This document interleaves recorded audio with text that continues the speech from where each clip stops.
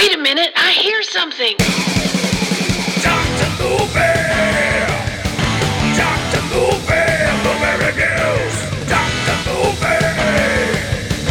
Dr. Movie! Yeah!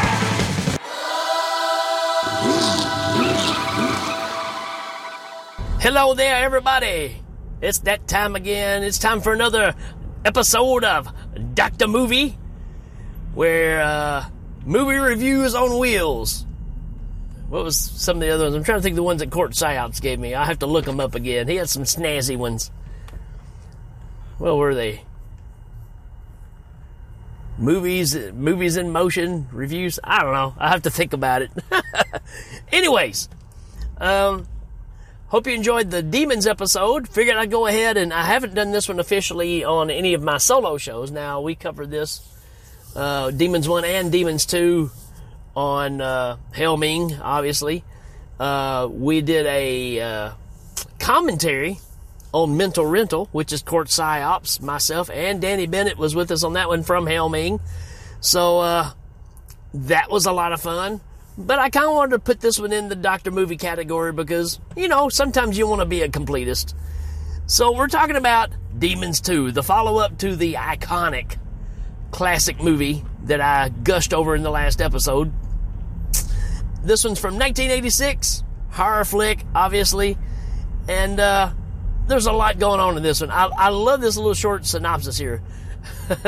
Residents of a high-rise are trapped inside with demons on a Saturday night.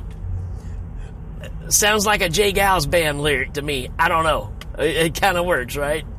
I expect to hear some hand claps or something. Yeah, again, directed by Lamberto Bava, which I've covered several of his films recently. Like a lot of his work. Produced by Dario Argento, no surprise there. And, yeah, there's quite a bit to talk about this one. Let's look at our cast real quick and see if there's anything that stands out. Well, you do have a very, very young Asia Argento in this. Very, very young. 10, maybe. Something like that.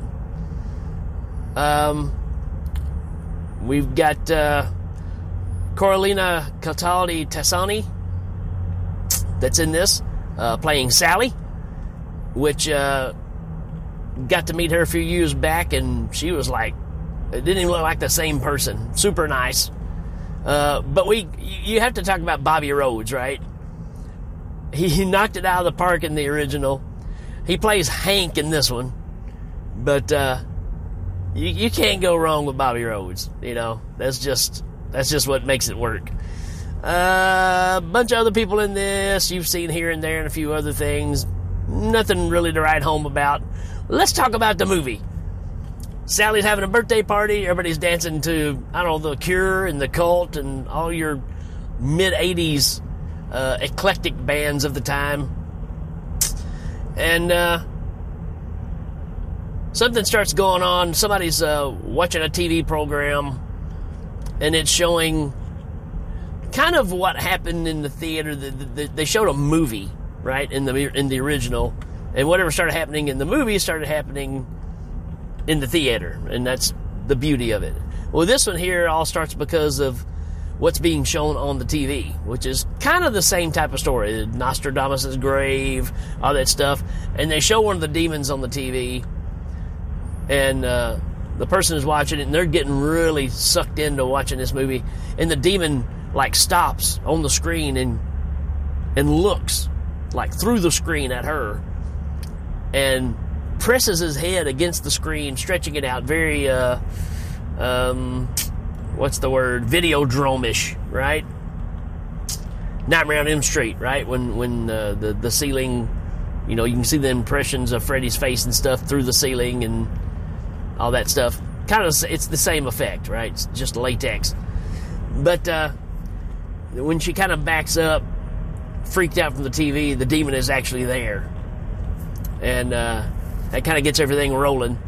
So yeah, you've got this whole high rise of people living in their apartments and stuff. And you get to meet several different, you know, couples.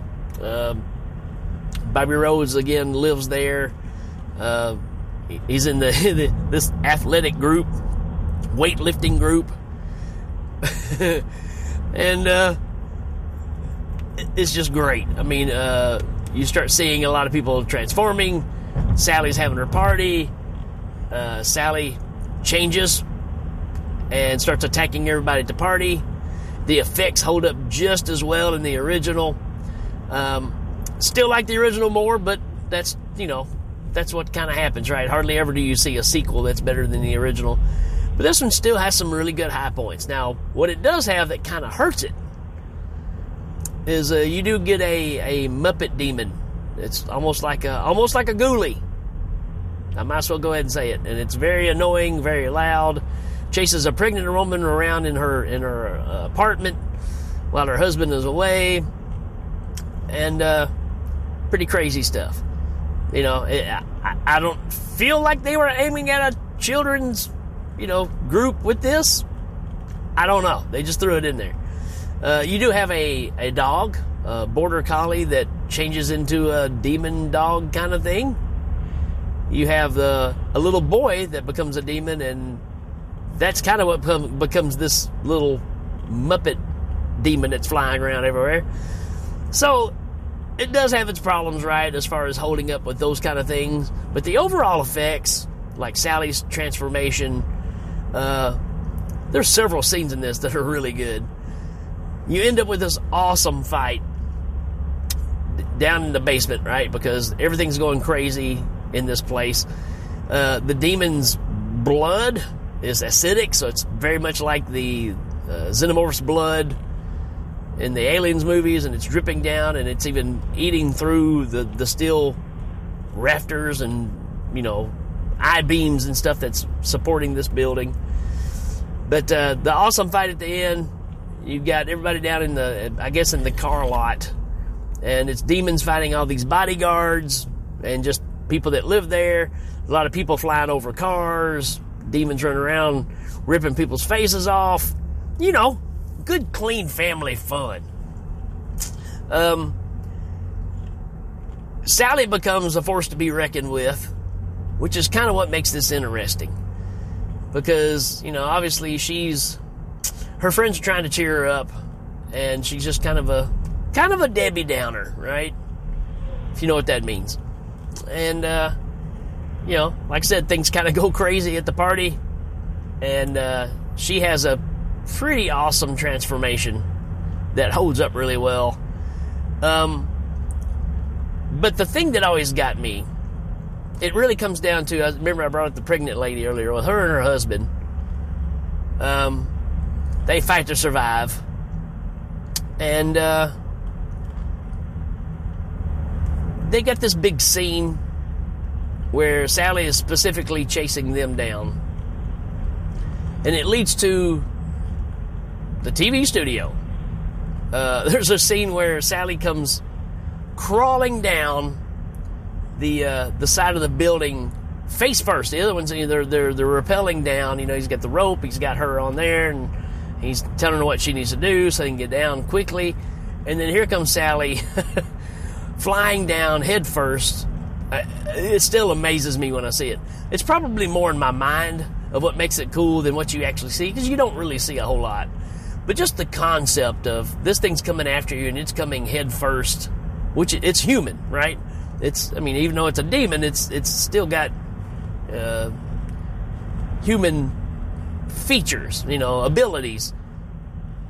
And I've just always loved her just climbing down this wall so quickly. And then she gets a pipe to the midsection, right? He tries to put a hole through with this, metal pipe. And it leads to this TV studio that they go in.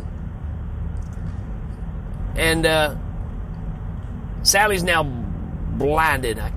What happens there? What makes her blind? I kind of forgot that part. But she's stumbling around in there trying to find the woman. And they turn on all the TVs and everything. And like I said, it's a big studio. And she's stumbling around, but they turn up the sound and stuff that kind of confuses her even more. And obviously brings it to, a finale where they kill Sally. But the thing that's always stood out to me, and I remember seeing this as a kid, freaked me out. And even to this day, I really don't know why. It still kind of freaks me out. I guess because she's laying there dead, and you see her laying there and she's dead. But you see her running towards the TV screens. Like, all the TVs start coming back on, and it's her. And she's running towards the screen like she's going to bust out of it and keep coming, right? I've always... There's just something about that that's amazing. Is it that scary? I don't know. It's one of those things that I always kind of reflect on. It's an image that's always stayed in my head. I guess because it's blurring that reality with, well, we saw a demon earlier that was on the TV and popped up right there on the spot, right? So the chances of her doing it again, even though she's laying there dead, we are talking about demons. I guess they can do whatever they want to do. But there's always been something, to me, I don't want to say magical, but it's always mystifying to me that this happens in such a manner that it does. And to this day, it's one of those images that's just burned in my head. It has stuck with me longer than anything from most horror movies. Even the first Demons, as great as it is, and I can sit here and recollect all the effects and stuff, there's something about Sally running on that TV screen that to me was just horrifying. It's funny how things stick with people, because it may affect some people and not affect the other, right? Some of you may think, well, it didn't bother me at all. Well, and that's the beauty of being a horror fan, right? It's like we always have these conversations of what is horror and what's not horror, right? What is scary to one person is not scary to another. So when people say this is the scariest movie ever made, well, if you're not scared of that thing, then obviously it's not, right? The whole argument of, Jaws being a horror movie, well, it kept people from wanting to go swimming. That means they're scared of it. That's a horror flick, folks. It's just that simple. I grew up scared of sharks, and it's because of Jaws. So, just like I'm scared of crazy people with machetes, I'm scared of sharks. Even though it comes from, Fantasyland and movies. So this one is more about imagery that stands out, right? It's kind of like, I always bring up the boy outside the window in Salem's Lot. Same kind of deal, right? Because it's one of those images that just instantly kind of makes the hair stand up on the back of my neck. Even though I've watched it, studied it, obviously it's just reverse motion, right? To give it that eerie thing. But there's just something about it. Something about how mystical it is. And it's the same thing with this. It's the lightning in the bottle that makes it work. And that's what this moment is for me. So as a whole, I mean, this is not one I revisit a lot, but it's definitely got its high points. It's a great sequel. But, the first one is such an original idea. And, I'm going to say this is pretty original too, but it's in the high rise and all this stuff. We've seen a lot of movies kind of copy that since. Maybe they reference back to this, I don't know. But for the most part, this is still a Demons movie. And that's kind of where I wanted to go with this more than anything else. Just a quick kind of overview of the movie. Yes, it's good. Yes, you need to see it. There's no question that it's got its awesomeness in it, right? Great sequel. But what we're going to get into next is really confusing, right? On the other side of this movie. So I kind of wanted to set this week up because of trying to get to Demons 3, right? Why, you ask? Well, one, it was a request, and a specific one, and I'm going to get into all that when we get past this episode and into those episodes. So be prepared for that. While you're being prepared for that, check out Demons 2. It is a 4 out of 5 for me. I don't even have to think about it. I know it's a 4 out of 5. I didn't get to say it on the Demons episode, but obviously it's in my top 10 favorite horror movies of all time.